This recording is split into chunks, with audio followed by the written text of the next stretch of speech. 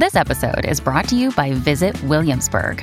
In Williamsburg, Virginia, there's never too much of a good thing. Whether you're a foodie, a golfer, a history buff, a shopaholic, an outdoor enthusiast, or a thrill seeker, you'll find what you came for here and more. So ask yourself, what is it you want? Discover Williamsburg and plan your trip at visitwilliamsburg.com.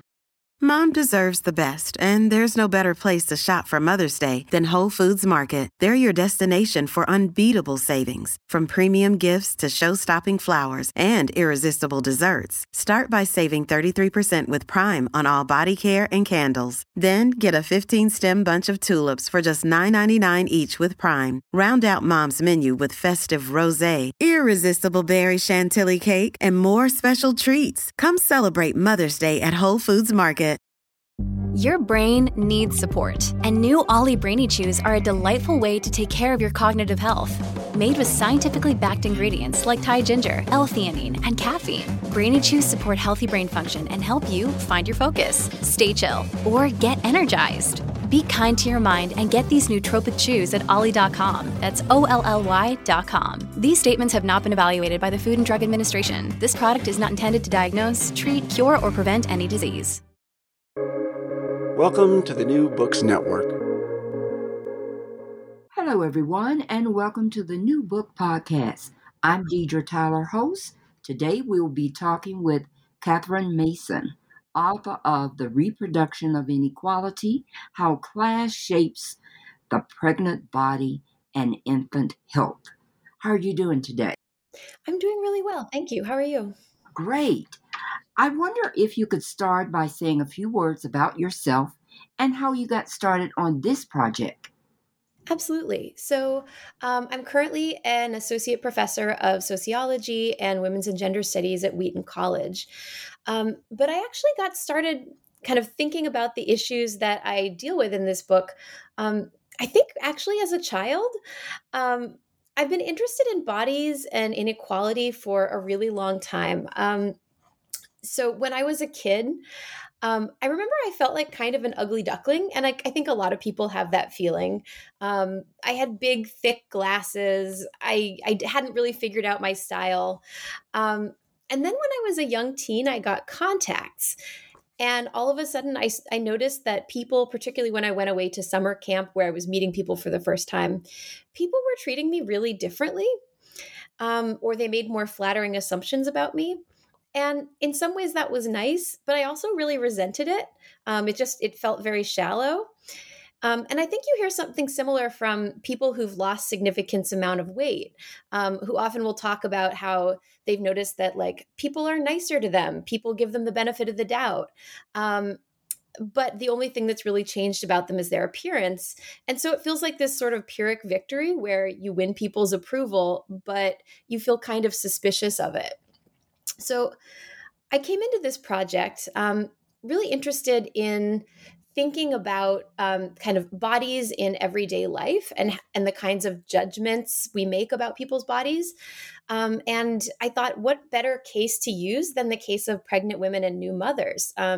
Few groups are more kind of universally scrutinized for what they do with their bodies. So it feels like this sort of perfect case study to see how bodily judgments and inequalities play out because it's so intense in this period. Well, tell us about your methods for your research.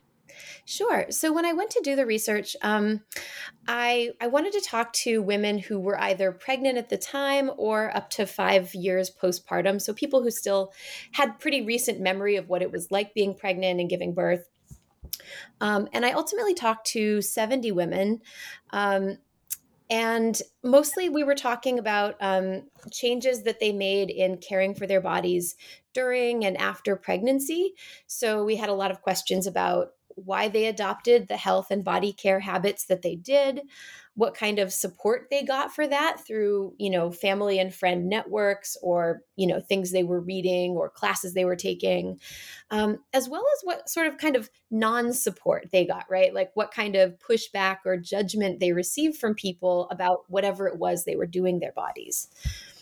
And I was especially interested in class, and thinking about how the different resources or knowledge that women might bring to this would impact both the actual kind of health choices they made and the levels of support they got for that. Now, in your book, you talked about the stratified embodiment between women and the stratification of women's health. Tell us more. Sure. So one of the concepts that I develop in this book is something I call reproductive body projects. And these are basically the everyday body care practices that women undertake to cultivate babies' development, both during and after pregnancy, by working on their own bodies. So think about like all the different kinds of recommendations that pregnant people face about like things you should eat or not eat or drink or not drink when you're pregnant. Think about all of these expectations that people will read pregnancy books and guides, that they'll listen to podcasts about parenting, that they will avoid risky activities. The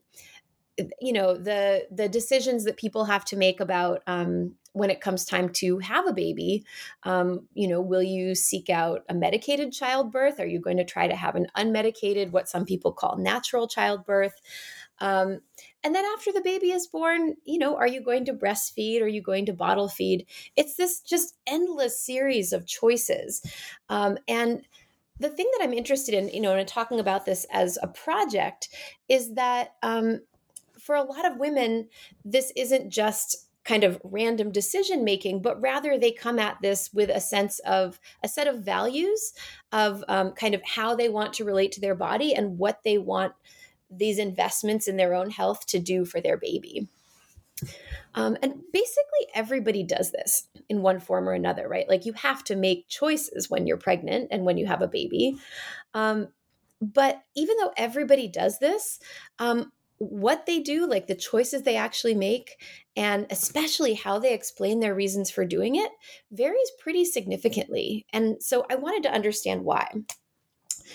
So you asked about stratified embodiment, and I would say when we look at reproductive body projects, we can see that for pregnant and postpartum women, health is both stratified and stratifying. And I'll explain what I mean by that. Basically, these projects both result from social inequality, but they also contribute to social inequality. So when I say that health is stratified and reproductive body projects are stratified, what I mean is that people's participation in these projects is shaped by social inequality. So pre-existing differences in education, in socioeconomic status, things like that, those shape what people are likely to do with and for their bodies. So that can be a result of differences in resources. So if you are planning to exclusively breastfeed, right, that might mean that you have the ability to work from home, or you have a flexible job, or you have paid maternity leave that lets you stay home for a while without losing benefits or losing pay, so that you can establish a breastfeeding relationship, right? So that choice might be shaped by, kind of having the time or money to do it. These projects can also be stratified and as a result of class, as a result of differences in knowledge or cultural norms. So, different cultural groups, different communities have different priorities and values when it comes to the types of kind of health practices that are seen as most desirable. So that's how health can get stratified, right, as a result of people's group membership and socioeconomic status. But I'm also really interested in how these projects are stratifying, that is, how they contribute to social inequality. And here, the idea is that people who adopt healthy lifestyles, and I know this is audio, but just imagine me putting scare quotes around healthy. People who adopt quote unquote healthy lifestyles and who perform a devotion to health by talking about and consuming like health behaviors in what is seen as the right way, those people are seen as morally superior to other people who don't approach health in the right way. And so we see those people getting perhaps greater social esteem and valuation for being better attuned to health. Now, you also looked at cultural capital in your book. Tell the audience more about how you use the term cultural capital. Sure. So this is sort of how I'm thinking about the role of class in these projects. So when we talk about class, we're really talking about power and resources, right? Or at least that's when I'm talking about class, I'm really interested in how that shapes power and resources. So who in society has more power to get the things they want or to shape the world in ways that benefit them and people like them, right? So, are you, if you have a lot of cultural power, and you're part of a particular ethnic group or a religious group or a group that has a certain level of education, you might be able to set things up where society highly values people who have those characteristics. So you appear as more as better or more rightfully in a position of power.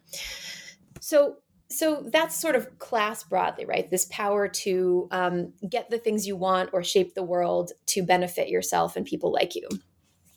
The French sociologist Pierre Bourdieu describes class privilege as coming from different forms of what he calls capital, right? So if you have class privilege, you have more capital.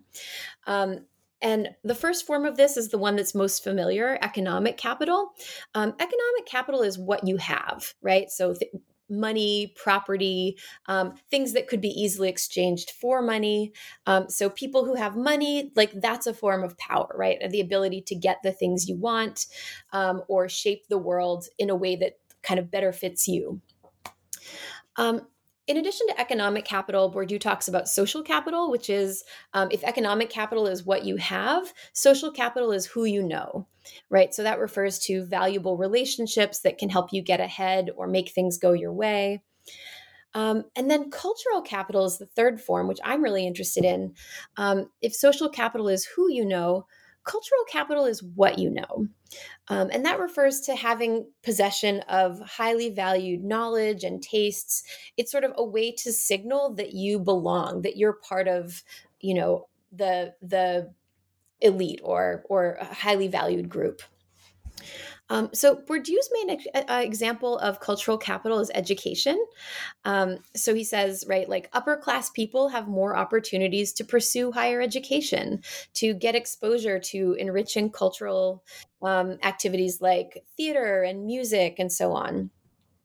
But as a society, we don't necessarily look at education and say, oh, that's privilege. Instead, we're used to thinking about education as merit, right? We say, oh, someone who has a degree, someone who's very cultured, like that's someone who's worked hard to attain that degree, someone who has cultivated these tastes, the ability to appreciate avant-garde film, whatever. And so as a result, we give more respect and status to people who are highly educated, who have high amounts of this like valuable cultural capital. Even though, as sociologists know, there are real class differences in access to education and access to that knowledge. But basically, education kind of serves as like money laundering, right? It launders socioeconomic privilege so that class inequality comes to be seen as legitimate, right? So instead of being like, oh, this person unfairly inherited all of this money, we can sort of look at that and say, oh, they didn't earn that.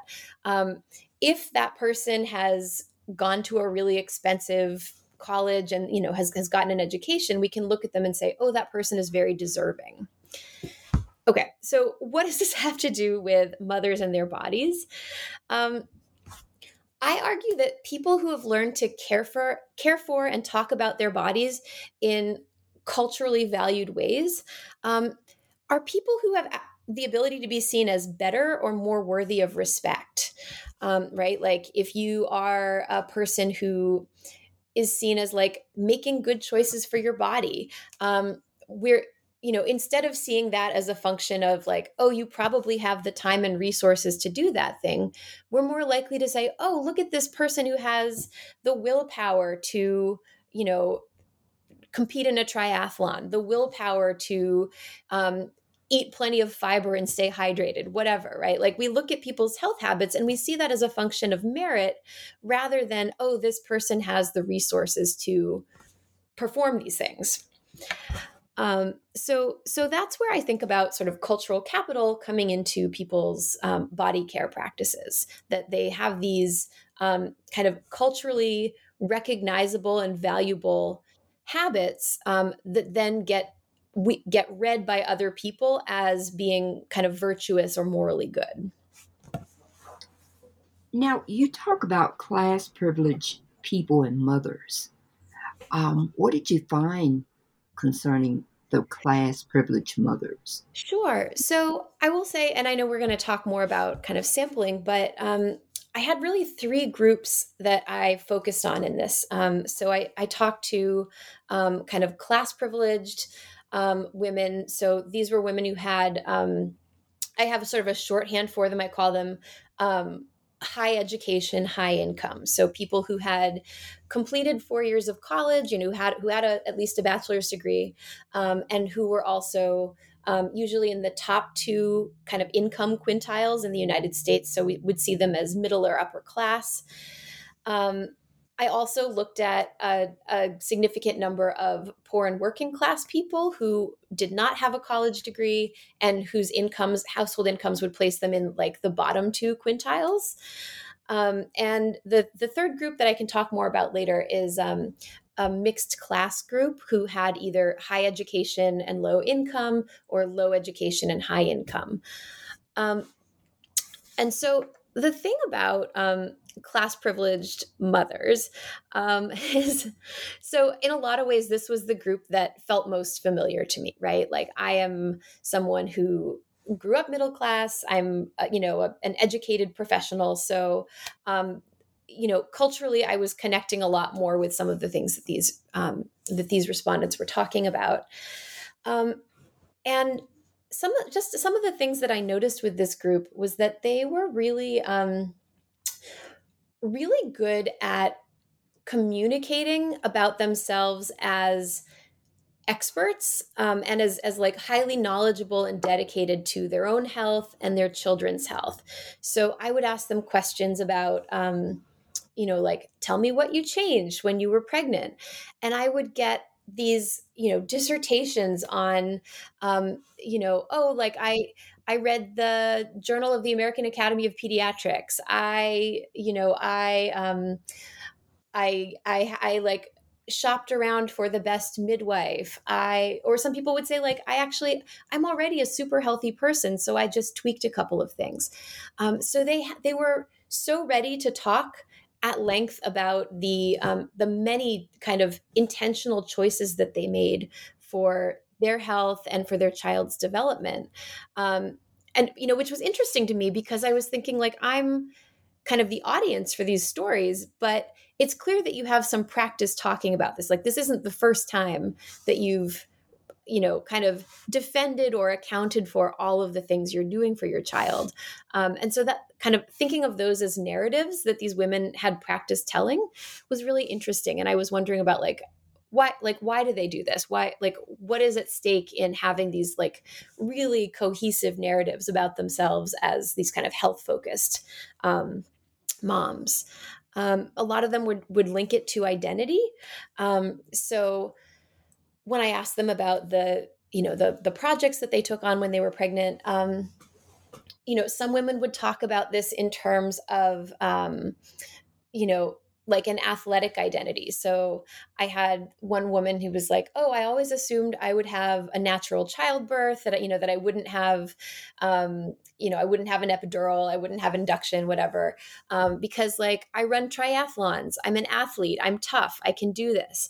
And so they linked the things that they were doing for their child's health, presumably, to their own kind of pre-existing identities. They were sort of cultivating this narrative of themselves and who they were through these projects. Other women would talk about their professional identities. This woman was like, well, I'm a scientist, I'm a researcher. So when there's like an issue with my own health or my child's health, like I go to the literature, I read up, I compare sources, and that's how I make decisions. And so what I got from kind of middle and upper class women was these really kind of well-developed, and it sounded like also like highly time-consuming projects and practices that they were undertaking to try to give their child the best start in life. Well, you talk with women from San Francisco and the northern region of Florida. Did you find many similarities between the women and their hope for the future for their children? I didn't necessarily expect to. So I started out my research in the San Francisco Bay Area, and I was thinking, this, like, I'm getting some really interesting answers from people, but when you're looking at the San Francisco Bay Area, it has a real reputation, politically, culturally, as being this sort of crunchy, new agey, liberal, multi-ethnic area. And I was like, I don't know how much, like, I'm getting a lot of interesting answers about people's kind of health values, but I don't know how much that's going to be representative of like other parts of the US. And so I ended up deciding to have a comparison case, and I went to kind of rural northern Florida. So I had like urban San Francisco Bay Area, rural northern Florida. This is kind of close to Georgia. This is not Miami, right? This is very much like in a place with like boiled peanuts and alligators and swamps, and lots of football. And so I expected that there would be kind of significant differences in food traditions. Politically, these are different places. I would say it was different when I did my research than now, right? Like Florida and California did not seem nearly so politically polarized at the time as they do today. But I was expecting there to be differences. And one of the big surprises that I found was that they were really similar. Like, I had expected I would be comparing the two states, but it ended up just not making sense to do that throughout the book because across both states, everybody, I'm going to talk about this as like what are some of the things that these women are trying to do with their body projects and the work they're investing in their children, but for the most part, they weren't. I talk about the effects of those projects, but they really, for the most part, weren't describing, they didn't have these sort of calculating motives for why they were, investing in their child's health, for saying like, oh, I want my kid to get ahead or whatever. They love their kids, and they were like, everybody said, I want to give my kid the best start in life. I want to make choices that will keep them healthy, that will keep them comfortable. I want to model good behavior and like healthy habits for my kids so that they can learn those things for when they're a grown up. So that was really similar across these two regions. I would say the differences, came less about region and were more having to do with kind of how people enacted those values of wanting to give their kid the best start in life, not by region, but much more by, I would say, class and to some extent, race and ethnicity too. If you're struggling to lose weight, you've probably heard about weight loss medications like Wegovy or Zepbound, and you might be wondering if they're right for you. Meet PlushCare, a leading telehealth provider with doctors who are there for you day and night to partner with you in your weight loss journey. If you qualify, they can safely prescribe you medication from the comfort of your own home. To get started, visit plushcare.com/weight-loss. That's plushcare.com/weight-loss. plushcare.com/weight-loss. This episode is brought to you by Shopify. Whether you're selling a little or a lot, Shopify helps you do your thing, however you cha-ching. From the launch your online shop stage all the way to the "we just hit a million orders" stage. No matter what stage you're in, Shopify's there to help you grow. Sign up for a $1 per month trial period at shopify.com/special offer, all lowercase. That's shopify.com/special offer. Now, tell us about how you recruited the women and your participation observation. Sure. So my point of entry was I was really fortunate to find some folks who were in the Women, Infants, and Children program. So, this is a federal supplemental nutrition program that provides kind of supplemental nutrition, so vouchers for healthy and kind of nutritious foods, sometimes infant formula for people who are pregnant and postpartum, as well as children up to age 5.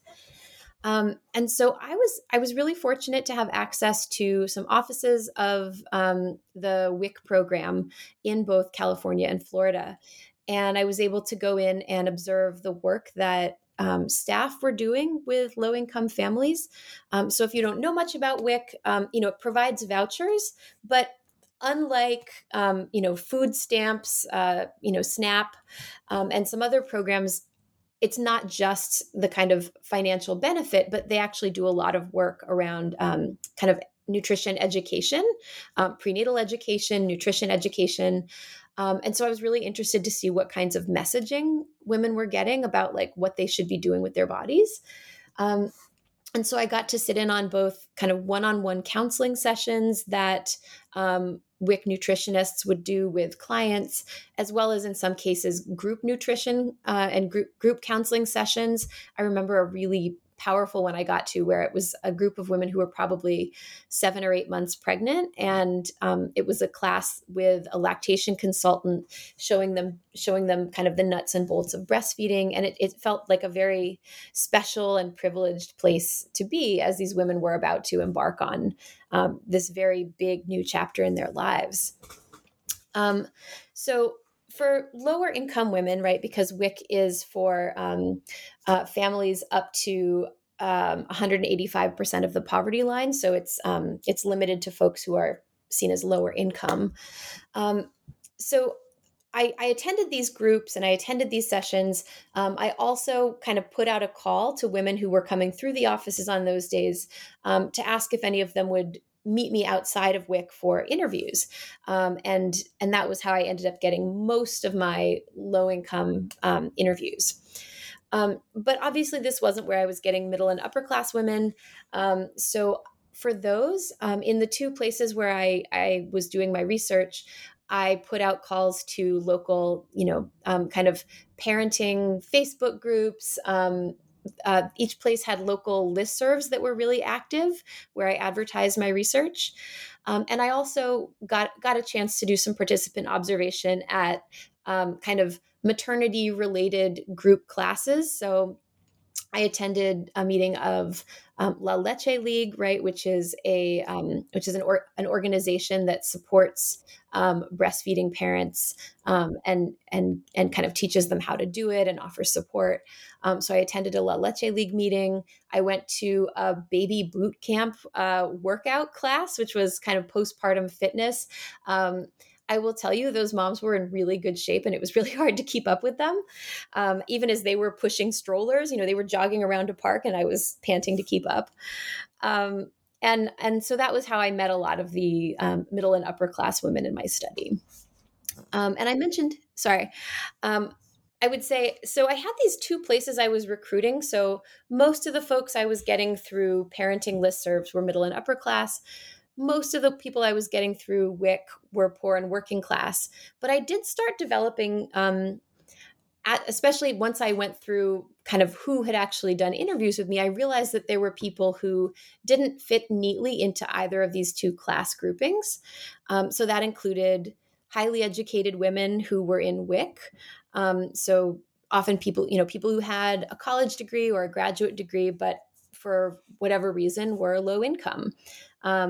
As well as some folks who were from maybe a working class background. They hadn't gone to college, but they had done really well. They had like a family business and they had done really well. And so economically, they were doing better, even as they didn't have that high level of education. And I will say this mixed class group ended up being enormously helpful to me, because as I was analyzing my findings to talk about, how does class matter? Sometimes it's a question of resources, right? Like who can afford to do a certain thing. And sometimes, these differences are about culture and knowledge. So what do people know about, if you are highly educated, if you grew up middle or upper class, you might have those middle and upper class cultural norms, even if you don't have a lot of money. And so this mixed class group really helped me kind of suss that out and figure out how class was coming to matter when I was looking at class differences in behaviors. Now, you talked about the average age of pregnancies. What did you find? So what I would say one of the other things that was, so there were a number of differences between my kind of upper and lower class groups. So I argue that class itself really mattered, but there were also a lot of differences between them. So the high education, high income women were usually in their early 30s, about, an average of about age 31 when they had their first child. And that age really mattered because at the time they were becoming moms, basically all of the women in that part of the sample were married. They weren't living with extended families. They were living in single family households. Many of them had established professional careers and identities before becoming moms. And that really informed how they came to kind of motherhood and their identity as moms. In contrast, the lower education, low income women were usually closer to 21, so about 10 years younger when they had their first child. I interviewed a number of women who were still in their teens. And these women were usually unmarried. A couple were married, but most were not. Some of them were partnered and cohabiting with a partner, even if they weren't married.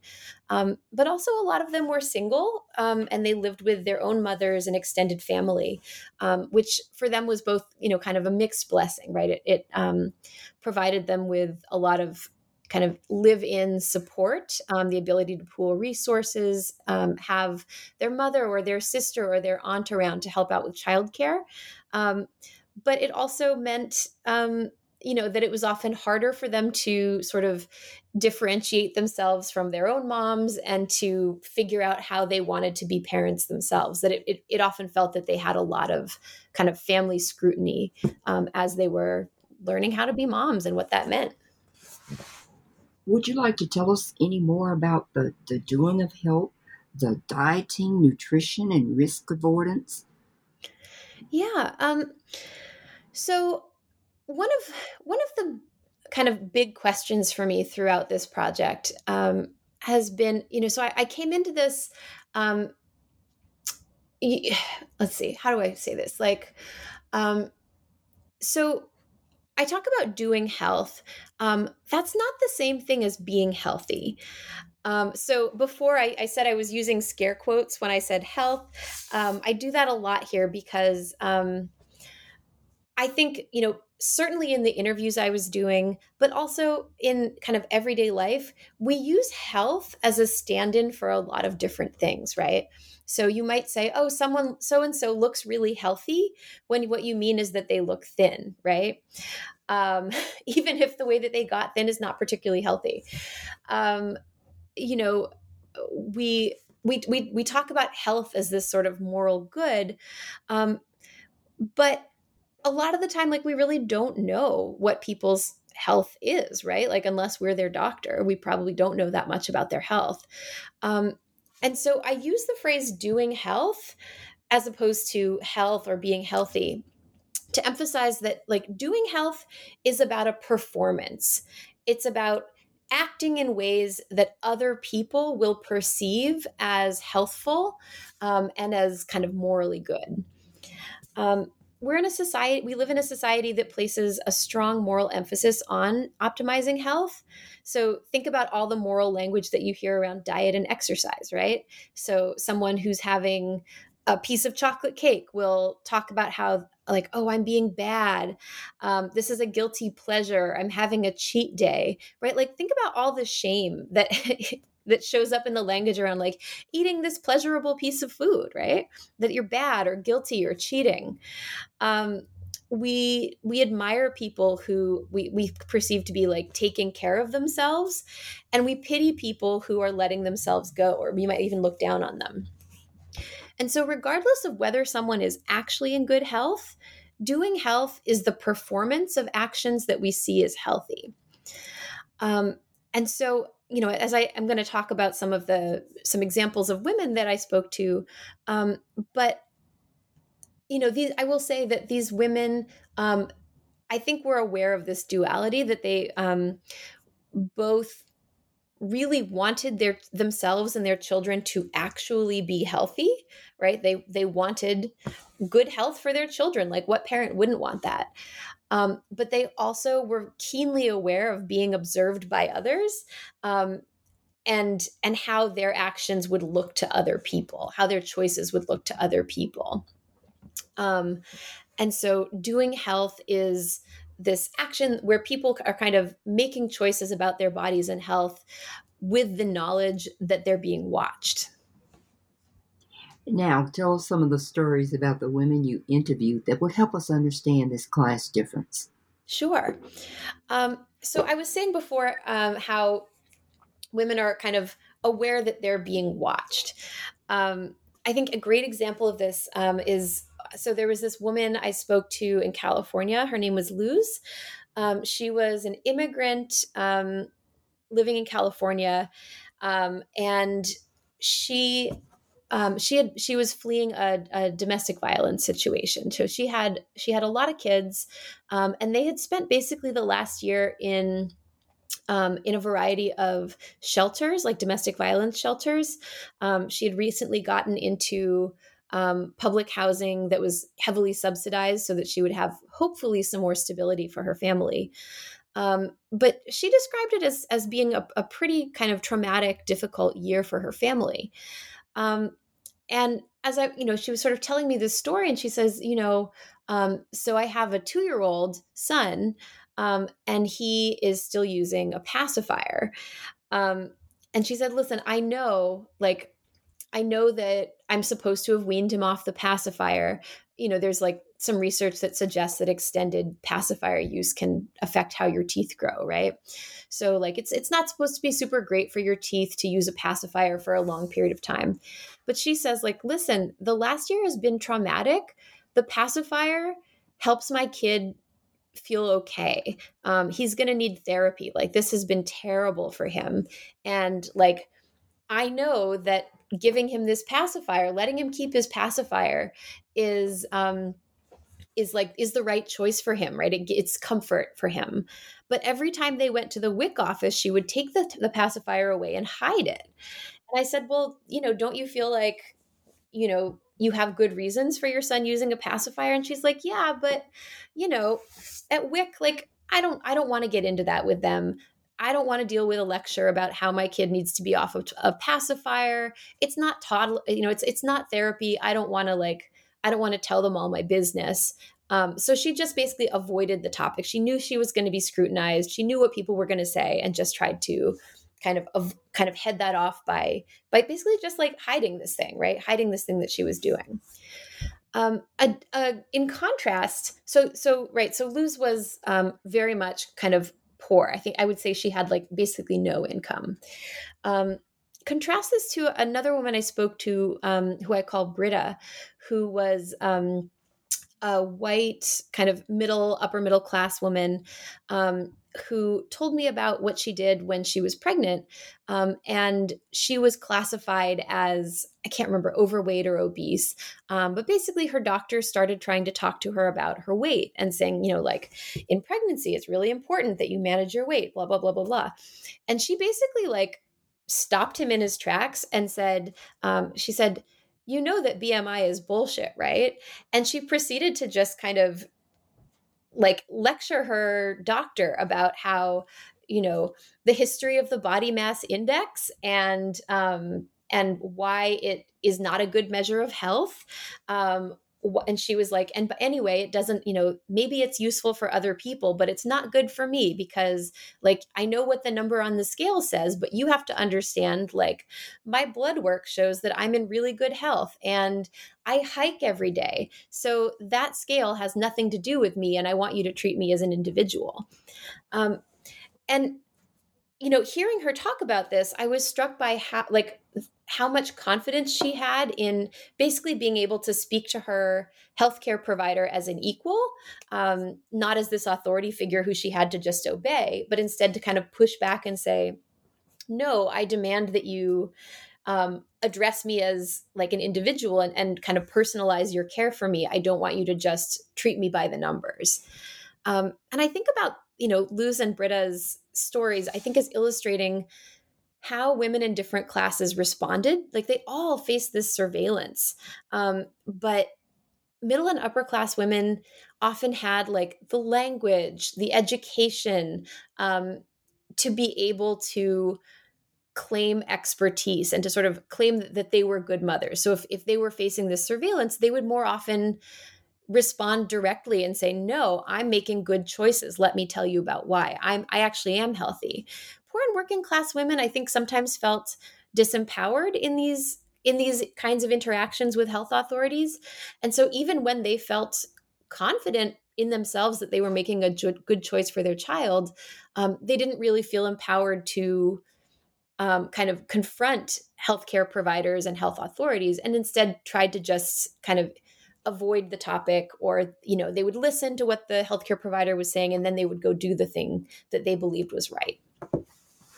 Now, what is the overall message you want to leave the audience with once they finish reading your book? So I would say I think there are two takeaways, right? So a lot of the time when we talk about health policy in the United States, so often we look at the health problems that low-income communities face, and we say, if only we could make, especially when we're looking at like health habits and lifestyles, and we often say, if only we could make, poor and working class folks like do the same things that middle class folks do. If we could just get them to act more like middle and upper class people, they would be healthy. So it's this very kind of individual behavior, kind of individual determinants of health approach. And, I'm a sociologist, so I think that's probably not the most helpful approach anyway. But in response to this, this sort of theory that basically to make low-income people healthier, we have to make them act more like middle and upper class people, I would say two things. First, a lot of the education that I saw being targeted at low-income folks was like, well, we know that you don't have very much time and you don't have a lot of money, but like, here's how to cook something healthy on a budget. And a lot of the advice was sort of, here's how you can do more with less. Like, here's how you budget. Here's how, like, we know you're busy and you're working 2 jobs, but take the stairs instead of the elevator, right? Like, try to make these small changes.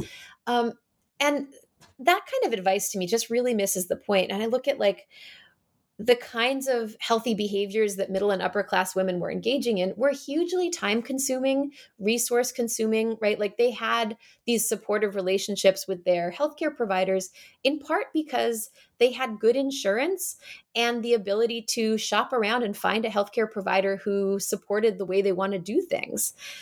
So if we want poor and working class people to do health more like middle class people, we need to give them the same resources that middle class people have access to: good income, disposable income, good healthcare, disposable income, and some leisure time, right?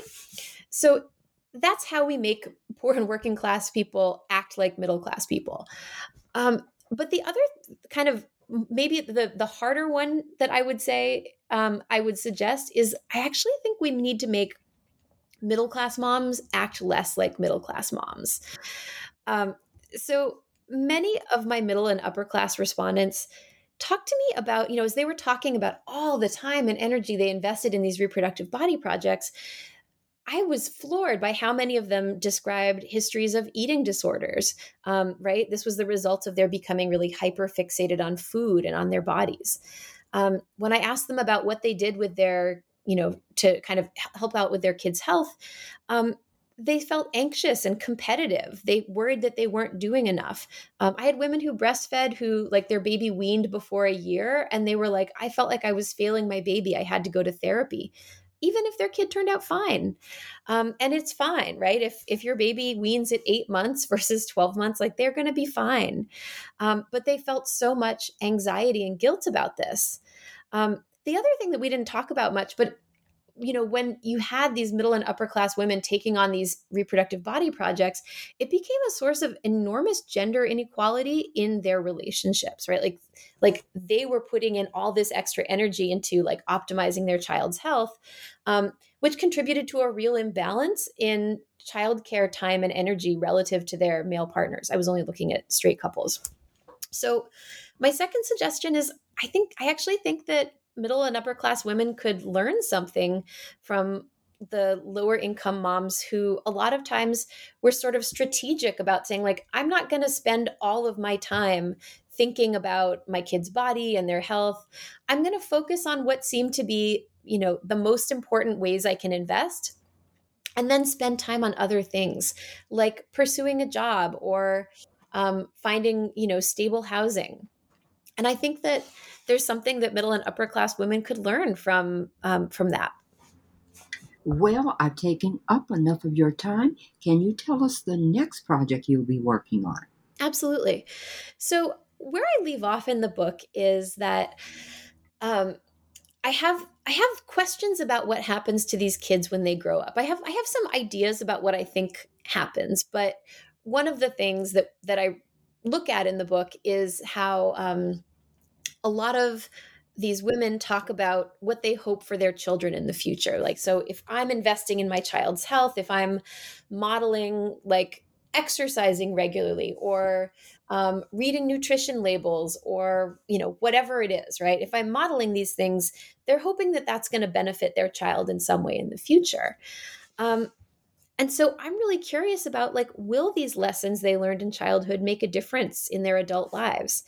And so my next project, which I'm just getting started on, is going to be about looking at bodies in the workplace. So asking what kinds of benefits might come, if any, from having the right kinds of bodies or body care habits. So, do the things that you learn about nutrition and exercise and engaging with medicine, do those matter for your status, for your professional success, etc., when you grow up? So I don't know the answer to that yet, but I'm really excited to find out. Well, we will be looking forward to that project.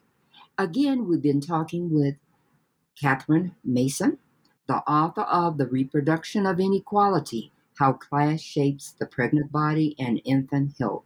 Thank you for being on the program.